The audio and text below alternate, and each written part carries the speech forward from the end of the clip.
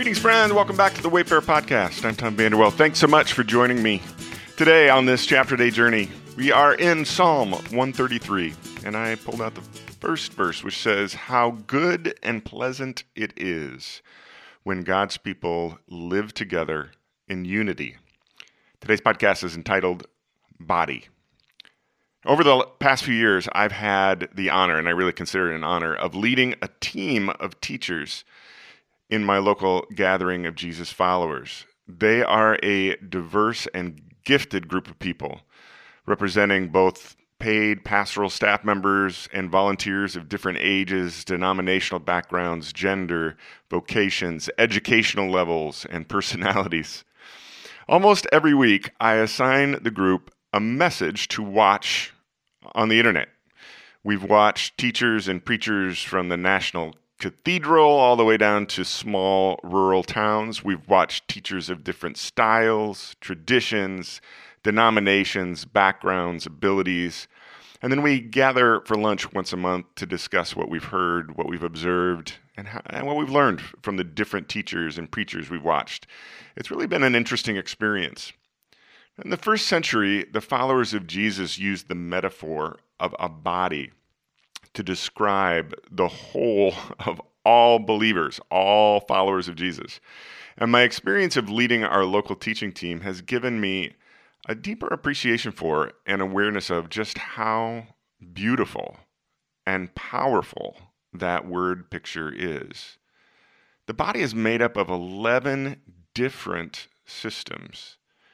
The systems each do their thing and have various parts that provide particular functions unrelated to the other systems, yet without them providing their function, the health of the entire body suffers.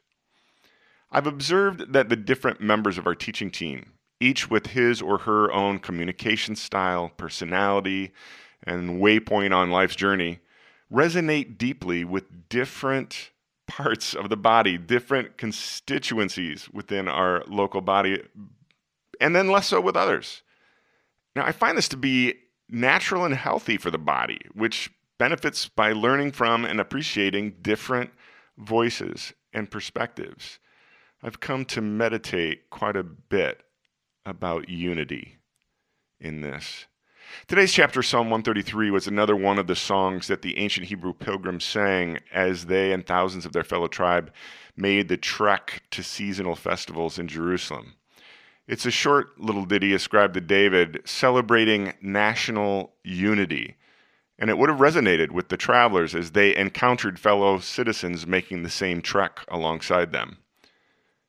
Along my life journey, I've come to understand that unity does not mean sameness. In fact, it doesn't mean agreement.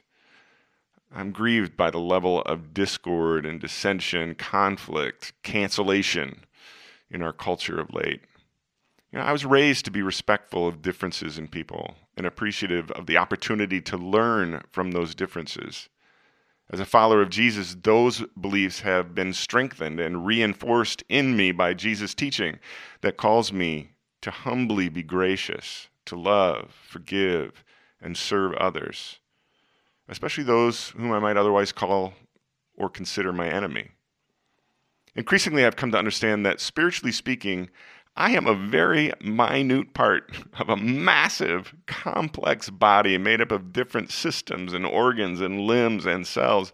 There are parts of the body I don't touch and will never interact with on this earthly journey. There are parts of the body which completely have different functions than me. There are other systems of the body I don't fully understand and with whom I observe we are totally different in almost every way.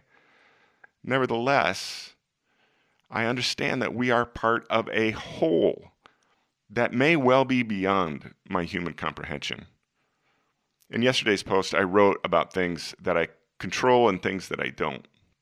And I can't control others who choose to live in anger, stir conflict, sow division, and dishonor anyone who looks, thinks, believes, and or lives differently. It's unhealthy for the whole. And yet, I can only control the part I play in my little part of the whole.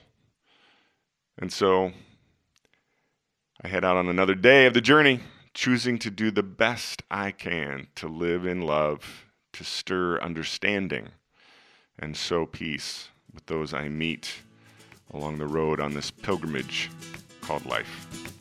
Hope you have a great day, my friend. We'll see you back here tomorrow.